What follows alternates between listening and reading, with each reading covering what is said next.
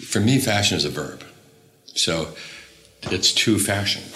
You're listening to Wardrobe Crisis with Claire Press. Join me every week as we look at sustainability, ethics, and the business and madness of fashion.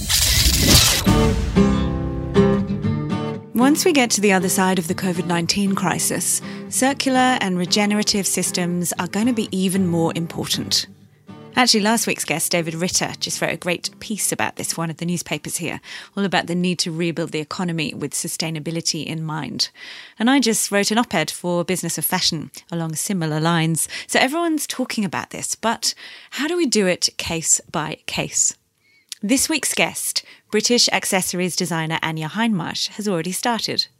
Our interview was recorded at London Fashion Week, which seriously feels like another era. But Anya's story is, I think, absolutely relevant right now. What kinds of products do we want to put out in the future? How can we rethink our design practices and material choices? And how can we persuade the customer that this matters? This is a whirlwind conversation with a handbag legend. Hope you're enjoying the show. Thank you so much for listening. I really do appreciate it when you send me your comments and questions on social media and when you leave ratings and reviews in iTunes. You can find me on Instagram and Twitter at Mrs. Press. But now, let's hear from Anya. Anya Hindmarsh, welcome to the Wardrobe Crisis. Thank you very much. I'm super excited to be here. Why don't you start by telling us where we are, because we're in your HQ. My HQ sounds very grand. We're in an old stable, actually, in Battersea in London. But you've been here a long time. We've been here about 15 years. It goes really quickly, doesn't it? We have actually everyone under one roof, which is really nice. So we have design, we have production, PD, product development, we have the web team, we have the sales team, graphics, design. You've got tea and biscuits? Yeah, tea and biscuits, with a lot of biscuits. I believe in biscuits. You've got behind me some rather spectacular boots. The boots, in fact. So the project we did a while ago where we took all the high street sort of well-known logos and we had to have a pair of boots, obviously. So, You're very clever and very conceptual in your presentations, and I want to start talking about London Fashion Week because most handbag designers don't do Fashion Week. And I know you do more than handbags. But, most accessories designers who don't do apparel don't do Fashion Week. But you've done extraordinary presentations. I've been lucky to be at loads of them.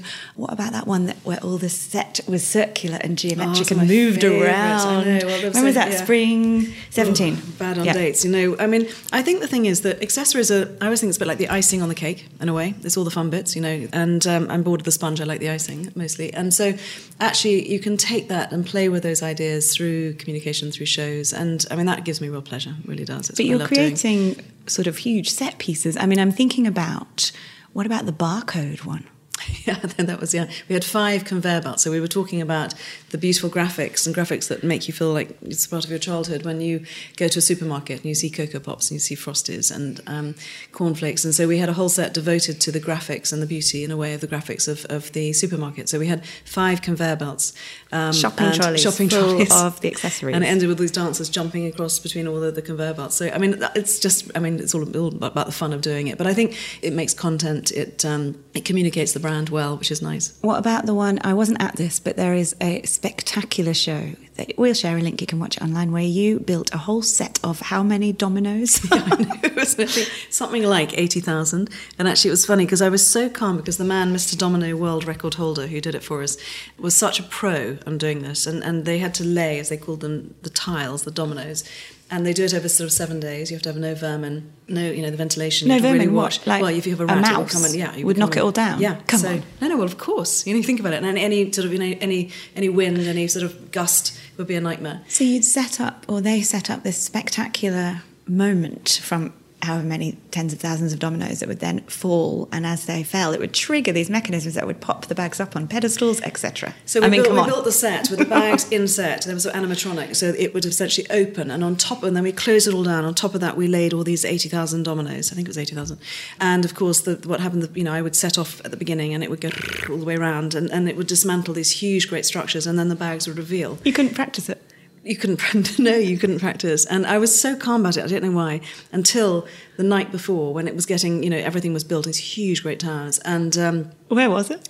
It was in Westminster University in the basement because it was a sort of a gust-free area. But the last few hours, it was like watching a child on a balcony without a sort of a balustrade. That's how it felt. It felt pretty damn frightening. Vertigo. Yeah, but we did it. It worked. Yeah, we did it. Now, Anya, were those dominoes made of plastic? They were. Those were the days, right? I hope they were recycled. I don't know. This was a number of years ago. Now, segue alert. This season at London Fashion Week for Autumn/Winter 2021, you had no show, but you did put on a show of sorts in your shops. What did you do?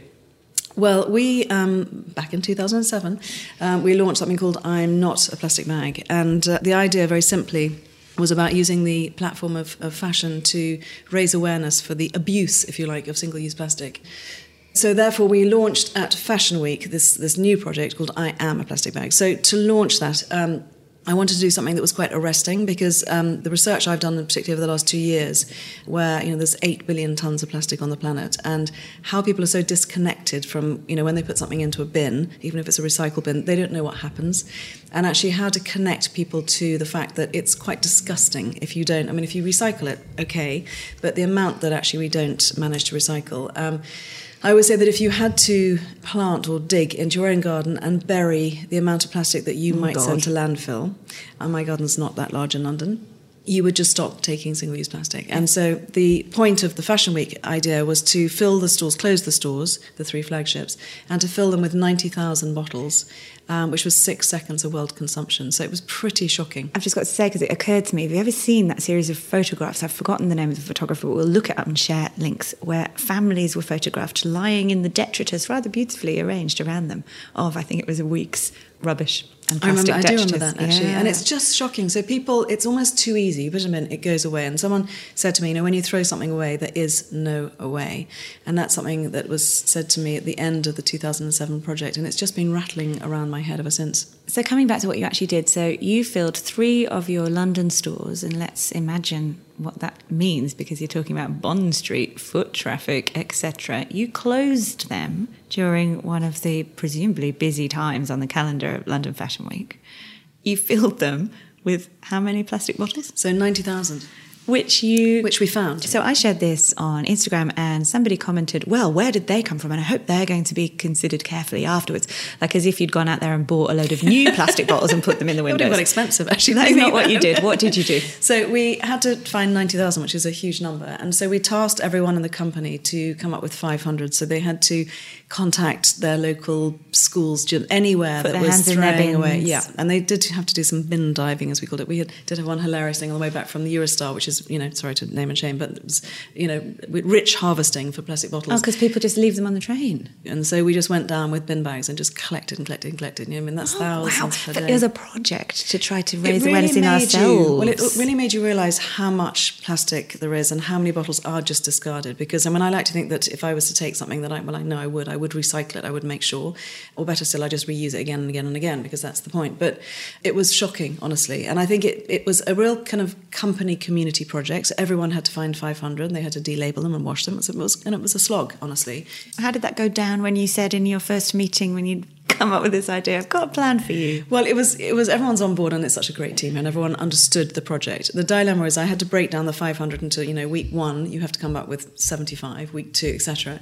And of course, and I did have to slightly name and shame, put pressure on people. I felt so bad. Oh God, did you have a board, like a leaderboard? I did. I've kept it as a frame. Kate has got 700. She was some unnameable person only got to 5. and we just said if you found a rich source of, there was park runs, for example, which were a big source of plastic bottles, and every week we could collect several hundred. What do you mean, where people go on runs in the park? Exactly. And don't take a reusable.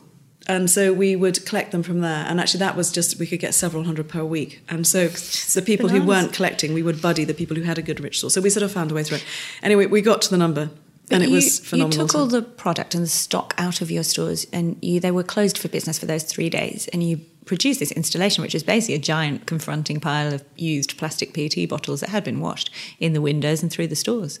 Well, and it's more complicated than that in a funny way also, because first of all, they're also a little bit wet, so you have a huge humidity problem. We left in the top row, so the bottles filled to the top shelf. So the top shelf, we decided just to leave the bags on. And in fact, there was actually a picture I saw a long time ago of, in fact, the Celine store in Venice, which was flooded. I don't know if you ever saw that image, which was, again, quite shocking. When you see climate change affect things that's so incongruous in a way, like, a handbag shop full of water or a handbag shop full of bottles. It's extra shocking because it's the kind of juxtaposition in a way. So I wanted it also, though, to be quite a beautiful thing, which sounds strange. I wanted to shock people, but I wanted it to kind of feel a bit like an art installation as well, hence the removing all the labels and making it something that was quite curious to look at. It was complicated also because getting all the bottles in and then getting out of the store. Just people with, I don't know, well, we had to laundry sacks in the back of their cars? Huge sort of linen sacks, and we brought them all in and poured them all in, but then we had to get out of the store. So they've got a very funny video of the guy. They all come out the door. Exactly, so you've literally got to get out. This, on Stone Street there were 52,320, and the final bit when he had to kind of climb out and kind of keep pushing the doors, and they had this sort of system, a piece of wood, and they could finally get out and throw the more bottles in and finally lock the door. It's quite a lot of planning that goes into those things, inevitably. It's not as easy as it sounds. Okay, now, before we talk about why and the project I Am a Plastic Bag, there was another setup during London Fashion Week, which was a press dinner, very glamorous press dinner. I was very lucky to attend. I had a very nice neighbour, I seem to remember. It was me. Oh, thanks, mate. So that was a really great forum to get those people in a room who have power to talk about and sell and raise conversations in the fashion space. Lots of media, people from Net-a-Porter, Matches, etc., influencers. Mary Cray, she's been on this podcast. We'll share a link. Mm-hmm. She gave a great speech. Your friend, Neil Grunden. Who is? So in the research for this project, which is sort of 2 years, I really wanted to go and see where the recycling is taken. And so I visited Grundens, which is one of the biggest family-owned recycling companies in London. They do all of Heathrow. They do a huge amount. I think it's 1 million bin lifts a year. So I wanted to go and see how things are recycled, what they can't recycle, what happens to the plant, actually. And it was fascinating. And I would urge anyone who wants to know, I think all kids should go and see a recycling centre, because when you see how it works, you realise that actually it's pretty efficient. I mean, they can really reclaim, most of what they receive. And what they can't receive, they actually put into a furnace and make into renewable energy. So it's pretty cool, actually. So, we want to take less stuff, but as long as we recycle it, actually, it's okay. But you actually had this flashy dinner, let's face it, with all the gorgeous fashion people, and then you gave Neil a platform to stand up and just talk about bins. Well, you know what? I wanted to connect people to the coalface. And I think, it's so easy to be sort of sitting in Westminster or sitting in the front row and pontificating as we all can about, how we should behave. But actually, you need to go to the people who are dealing with it, right? I think that's the important thing. So I went to several different recycling places, and the Grundens is huge and very automated. So it's really interesting to see. And so they have with milk bottles, for example, they have pretty much a closed loop system. So, milk bottle comes in and gets turned straight back into another milk bottle, and it just, 2 weeks later it's back on the shelf. So material to material? Yeah. Or are they washing them out? They will Grundens actually send them on to the manufacturer, who will then turn them back into milk bottles, so they will work with someone. But it's closed loop. And we also worked with a really cool company where all the bottles went afterwards, called Clean Tech. The PET bottles. The PET bottles, the ones in the window, where they went afterwards, they're called Clean Tech, and they're in Lincolnshire. And they are closed loop plastic bottles, so they receive the recycled PET and turn them straight back into bottles. Which brings us to the reason for these installations. And I should say at the dinner there were plastic bottles all around the table, and we were kicking them out of the way, which, when you've given a licence to do that, is quite fun when there's a reason. What is the reason? So you mentioned that in 2007, and I'm sure listeners remember this because everyone knew about it, I'm Not a Plastic Bag was one of your big phenomena. It was talked about all over the world. Let's go back to that. Tell us the story of I'm Not a Plastic Bag. So a man called Tim Ashton knocked on our door from Antidote, an advertising agency, and he was working with a social change movement called We Are What We Do, and they'd brought out a book called Change the World for a Fiver. The book had several actions inside it. It might be, for example, talk to all people, they know good stuff. That's a good one. Yeah, nice one, actually. Yeah. And one of the actions was, wherever possible, refuse plastic bags. And they were trying to, I suppose, bring awareness to different actions. And they approached me saying, could I find a way to amplify the message through what we do? And back in 2007, it was a time when everyone was mentioning the word environment. And honestly, we didn't know what to do as individuals. We should just throw a bit of context in here because, and I'm sure regular listeners of this podcast will be aware that 2007 was the Inconvenient Truth era. Yes, so you're that right. film was in cinemas and people were suddenly looking at the environment, at climate. Around the same time, Vanity Fair had their first green issue. We were talking about this the other day. It was green in that it looked at activisms and government and geopolitical issues and the environment, but clothes weren't coming into it. They had Julia Roberts on the front wearing a green dress up a tree. It wasn't a sustainable dress. But at that time there was this, perhaps the first wave of not awareness. the first wave, because that would have been the 60s, wouldn't it? But the first wave of the recent environmental conversation, I think, hit then.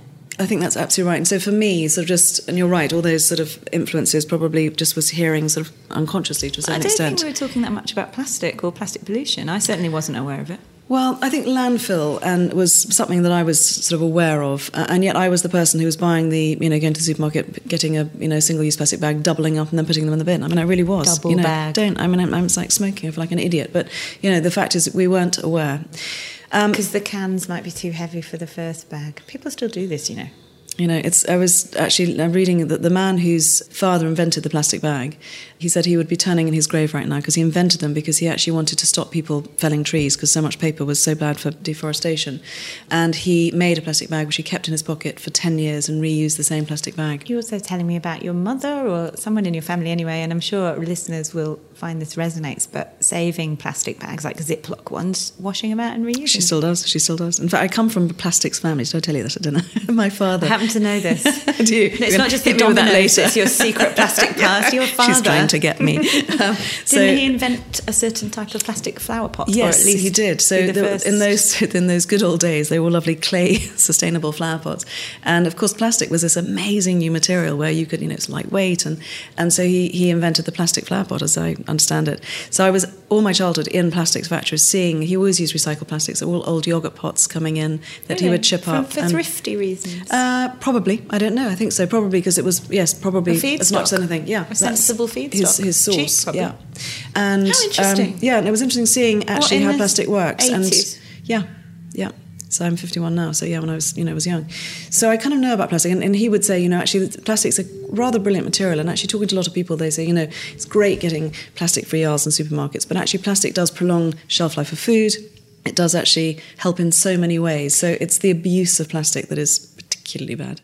I think it's very easy if you are, for example, an activist or very passionate about an issue, whether it be climate or human rights, or in this case, fighting plastic pollution, to refuse to look at the shades of grey in the conversation. I'm sure I'm guilty of it too.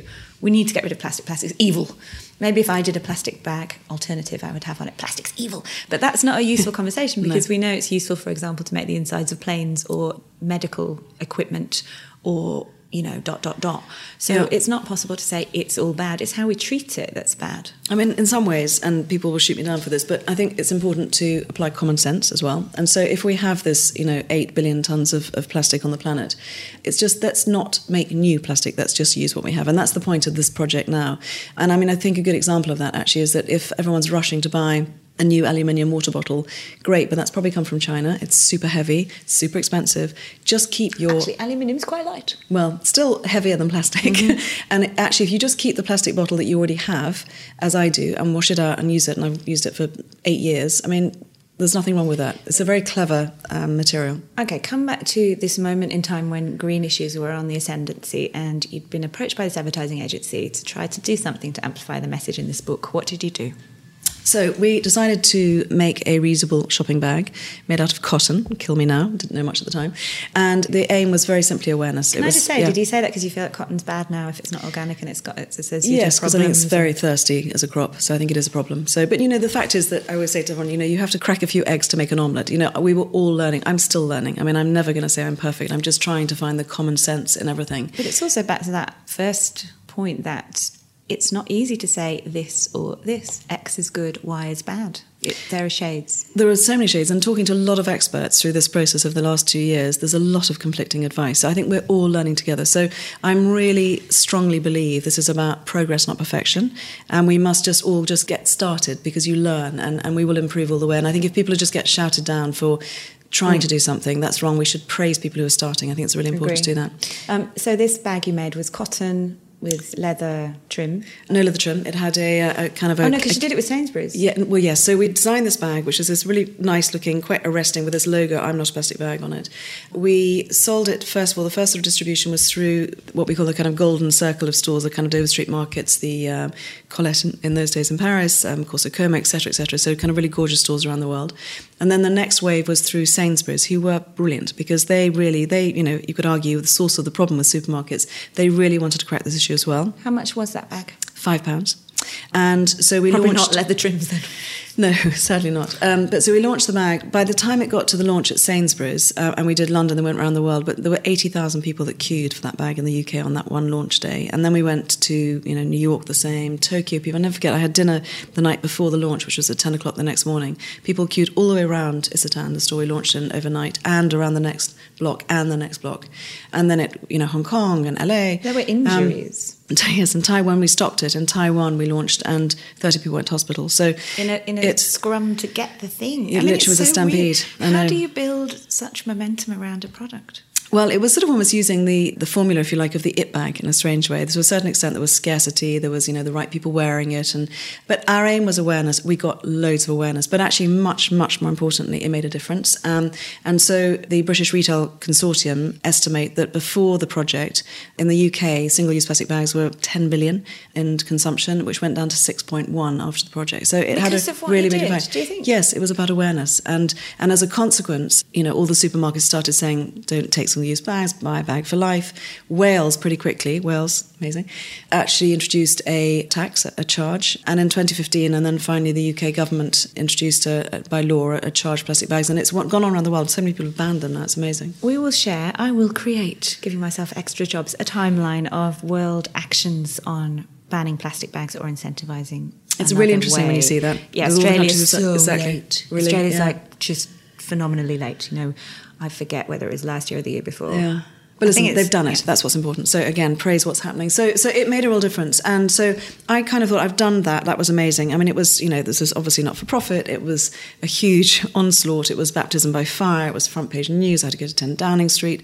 It was fraught with difficulty in many ways and very different from what I do in my day job, obviously. Who was in power, 2007? Gordon Brown, Breakfast with Gordon Brown on the project. And so I thought back to my day job and off I went. So here we are, 2020, and the problem obviously is so far from sorted. So I felt it was time to go back, but I think the conversation has moved on so much, and it's not obviously just about awareness anymore, clearly, but actually it's about the circularity of materials. So, and I see this firsthand, that, you spend so much energy and effort designing and making something, prototyping something, then it's sold. In the UK, apparently, Mary Cray said to me, get the stats right, but I think we're the people who wear things for the least amount of time, which is shocking. And then it goes into landfills, and then people are not properly recycling. So that's a linear, and Ellen MacArthur is the best at talking about this, that's the linear method that unfortunately we suffer from. So how can we get to the stage where we are reusing materials that exist? So for me, I'm digging into this wealth of plastic bottles that I can reuse, and then that we actually wear it, and then either, and probably in my case, probably at my level of product, it's either then going to be sold on as a sort of pre-loved or rented or sold through various different sites, and then or recycled, so it's completely circular. Do you want to touch on the problems and how you solve them with creating your I Am a Plastic Bag? Because you're using recycled PET, which I think is a pretty familiar material, everyone knows what that is, but you had a challenge in terms of making the hand feel up to your standards, because this is luxury, right? Sure is. So we wanted to use rPET, which is recycled PET plastic bottles, which, as you say, is not new, that exists. But I wanted to make something that had a very, very natural feel. And so it took a long time to achieve that. And of course, because it feels so natural, it also gets quite dirty. So I needed to find a way to protect it, to have a coating on it. But I wanted that to be recycled as well. And so the only way we could find to do that was we actually managed to extract PVB, which is another type of plastic laminate, which is used between the glass of windscreens to stop it shattering if it smashes. So we managed to extract the PVB to then use that as a coating, the kind of glossier coating on the side of this, what feels like a very natural cotton canvas. But is it toxic? Sounds a bit toxic. Well, you don't want to leave it in landfill, that's for sure. So much better to reuse it. So you're using recycled version of that, like it's it's so we're rescued. recapturing. We're recapturing, exactly. So it's how can we reuse what's already there? That's the project. It's not cheap, this bag. When we talk about £5 for the version available in Sainsbury's more than a decade ago, this one's, 600 quid or something more? Well, thank you for bringing that up, because it's a really important point, because this is very, very difficult to do. So, I mean, it's incredibly expensive, and we certainly will not make any profit from this first wave of this project. So it's really expensive, exploratory, and it's complex. It's actually proper modern craftsmanship, extracting these materials. It's much easier just to make something new, so it's complicated to do. The bag is really beautifully made in our workshop in Florence. We've trimmed with leather, which is another subject we should touch on, really interesting, which we felt actually on balance is the right thing to do compared to recycled leather, which has a high PU content. Because they stick it together, bind it They together. mash with it glue. up and then they mix it back together again with plastic. Vegan leather is mostly just plastic. And some of the plant-based alternatives are super interesting, but they're not quite there yet for what we need. So we went full circle back to leather that's a byproduct of the meat industry, that doesn't deforest, with full traceability of the skins, that's treated and tanned in a certain way, which is gold standard working leather group, etc., is actually the most responsible way now. But, this is all about progress. So as we learn and find other routes, we will update. But so to your question on cost, I think it's really important actually that we all, brands and customers, think differently. Much better to buy fewer things. If you're going to buy 20 things that are not very expensive, better to buy one thing that's quite expensive. That's the better way to behave. It's easy to say that to people who can afford to buy a super expensive product, but you work in the luxury sector, fair enough. What do you think your role is then with this project? And I guess it's a broader question on, I kept reading that you don't like to think of yourself as an eco-warrior, which I think is good because it's accessible to say I'm a person just trying to do the best I can. I'm absolutely not an eco-warrior. I'm the, guilty as anyone of wanting to do lovely things and have things and make beautiful things. I'm just trying to find the common sense. The dream is, and I think it's really important, I have a business, no one needs another handbag. I'm sure Greta would say, just stop making handbags. I employ hundreds of people. If they're all hungry and don't have jobs, then all the priorities of this climate crisis, and I believe it to be that, will just fall down everyone's priority list. So we need to find a way to not have to change that much. And so I think there's two things that will happen. To thrive within an existing system if you can't smash the walls down. Exactly. So I think that there's two things. One, people have to all behave a bit more responsibly, and there's lots of ways of doing that don't ruin your life. There's some fun ones, actually. And some of them you have to suck it up a bit. Listen to the oldies. Well, that, certainly. And my God, if you go back to behaving like our grandparents, it'd probably solve all the problems, honestly. But so it's about changing and being sensible, but it's also about innovation. So I think what's exciting about this I Am a Plastic Bag is not that it's, perfection. It's a journey. It's an idea. You hate the word journey. I hate the word journey, and I just used it. Because we're very English. We hate the word journey. It's gross. It's a very American thing. How did you start in this journey? I know. Sorry, Americans. Yes, she said it, not me. Just saying. But it's a project, and I think it's about saying let's reuse what already exists. Let's apply common sense. Your dad is still on your board, is that right? He is, yeah. What does he think about all this, being as he's got that He thinks we're all a bit hysterical. He thinks we're all a bit hysterical, but, he's very much of that age. But I think he does absolutely understand that we need to change and we need to behave sensibly. We're talking super fast because we have no time. This is a rapid interview, but I want to finish by going back to the beginning briefly. You began your business at 19. 18, I think even, yes, very, very young. You're a teenager. Yeah. You went to Florence, you figured out how to do it. Yeah, I learnt with the craftsman, which is much the best way to learn. I was rather impatient in the classroom, so I wanted to kind of work in the field. And I still get a complete buzz out of craftsmanship. That's the thing that I get out of bed for every day. But what sort of person starts a handbag line when they're 18? You know what? It was that time. I come from an entrepreneurial family. I love making things. I have a good brain, but I would be bored as an academic. I wanted to crack on, and it's still fun. I love it. I mean, I love making beautiful things, working with people who are really talented, and the pride and the time and the energy and the love that is poured into a beautiful product is something that must be kept. It's really, people must learn to enjoy things. It's disrespectful, honestly. To have something for a season actually is a bit disgusting. Actually, I'll tell you a story. You used to employ one of my friends, Anthony Kendall. Oh, lovely. Divine Ant, yeah. I think that's how we met. Or I did a story about you a very long time ago for maybe Vogue, maybe Harper's Bazaar. I can't remember. But you sent me a bag in thanks. I always say I don't accept gifts. I do if they're nice. It's like a perfect satin clutch with embroidered vision of a magazine, as if you'd folded a magazine under your arm, and it's got a raffia attached to it. Yes, it's I remember bloody it. fantastic. Yeah. Still using it. Well, there you go. 15 years later. There you go. Still, obviously it's not a daily bag. Yeah. Still a fancy bag, but it's still exactly perfect. But that's the point. I think was. fashion that is of a moment it just feels wrong to me. Partly because I just feel sort of heartbroken for the amazing craftspeople that I see who, poured all that love and care in. So I think, we need to make it fashionable. I mean, I have a lovely Aussie Clark dress, which I paid quite a lot of money for. It's a vintage you sell dress. it now for 150 grand. Well, yeah, maybe I should. Financial next bag collection. Exactly. And I've worn it probably 120 times. And every time I put it on, I feel great. And I think we just need to make it a badge of honour to kind of go, this is my favourite dress and I've worn it loads. So it's just changing the language. And, that doesn't mean you don't have to buy beautiful things, but not quite so often. Okay, so Mrs. Not Eco-Warrior, who started a business as a teenager and now has a long view on how fashion has shifted. Do you want to finish by sharing with us what you think fashion has to do in 2020 and beyond? Because you say you're not a sustainable brand or an eco-warrior and that's not your guiding light. You talk about wanting to maintain craftsmanship and keep business thriving. But where is fashion headed in these difficult times and what would you like to see happen in this space? See, I don't think those things are conflicting. So I'm laughing about myself not being an ecorer, and my kids told me off and said that was an insulting term. But my point is that because they want you to be one. Well, they just said that might insult people. It was interesting. That was their take. But I think the point is that the more sensible, sustainable, overused word, common sense behaviour has to become the norm. So one of those things is we have a whole load of materials that are destined for landfill. Let's work with them. Let's minimise waste. Let's behave in a way that's respectful and caring of communities and workforces and pollution and, water supplies and all the things that's common sense to me. So it's about digging into our supply chains. Me too, right? And looking at every aspect of it. We just looked at all of our packaging. And my God, we've changed everything. It was shocking what we were doing. So much stuff. So it's about admitting where you're wrong, right? So it's just actually digging in and chipping them off, chipping. So don't panic if it's not perfect. Get started.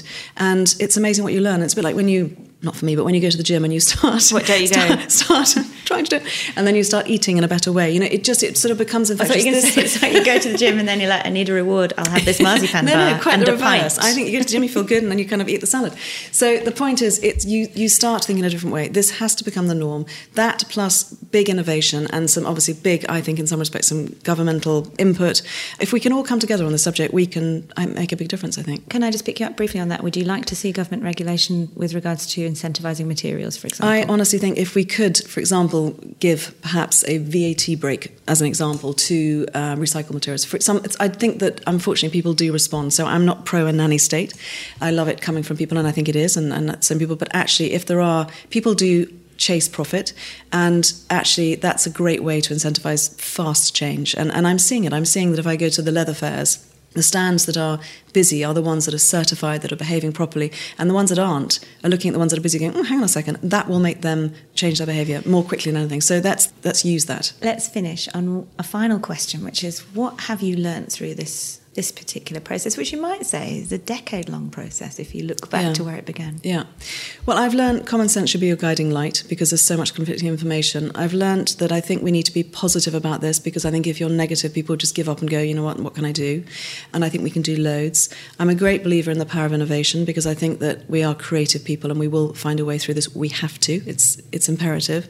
I think fashion is a great communicator. I think that we need to praise people for doing something rather than being negative about not being perfect. I mean, so much. I mean, really so much. And so, and I think if everyone can do their bit, that's really what we need to do. You're one of my listeners, and now you're my interviewee. I know, I'm so proud. I'm just dropping that in because I'm proud. Thank you so much for sharing. It's such a great pleasure. Thank you very much. Thank you. Thanks. Now it's getting hard. My parents feel that this is a waste of time. I tell them go away 'cause everything is just fine. My friends will feel that I'm different and you. I tell them all that they are wrong because I love you. Thank you for listening to Wardrobe Crisis. To learn more about our guests and the issues that we've spoken about today, hop on over to my website, which is clairepress.com/podcast. You can get in touch there, and I really hope you will. I'd love to hear from you. And you can also find links to my social media. And finally, if you're enjoying the show, please head over to iTunes and subscribe. You know what they say, first in, best dressed. Subscribers are first to find out when there's a new episode, and it also helps other people discover Wardrobe Crisis, so I'd love your help with that. Because the more people who switch on to ethical fashion, the better. Music is by Montaigne. She recorded this special acoustic version of Because I Love You, which is from her Glorious Heights album, especially for Wardrobe Crisis. How good is that? Thank you, Montaigne. Because I love you. My parents feel that this is a waste of time. I tell them we're okay. I won't admit that I am blind. My friends all feel that I'm carrying a still. I tell them all that they are wrong. Because I love you. Because I love you. Because I love you. Because I love you.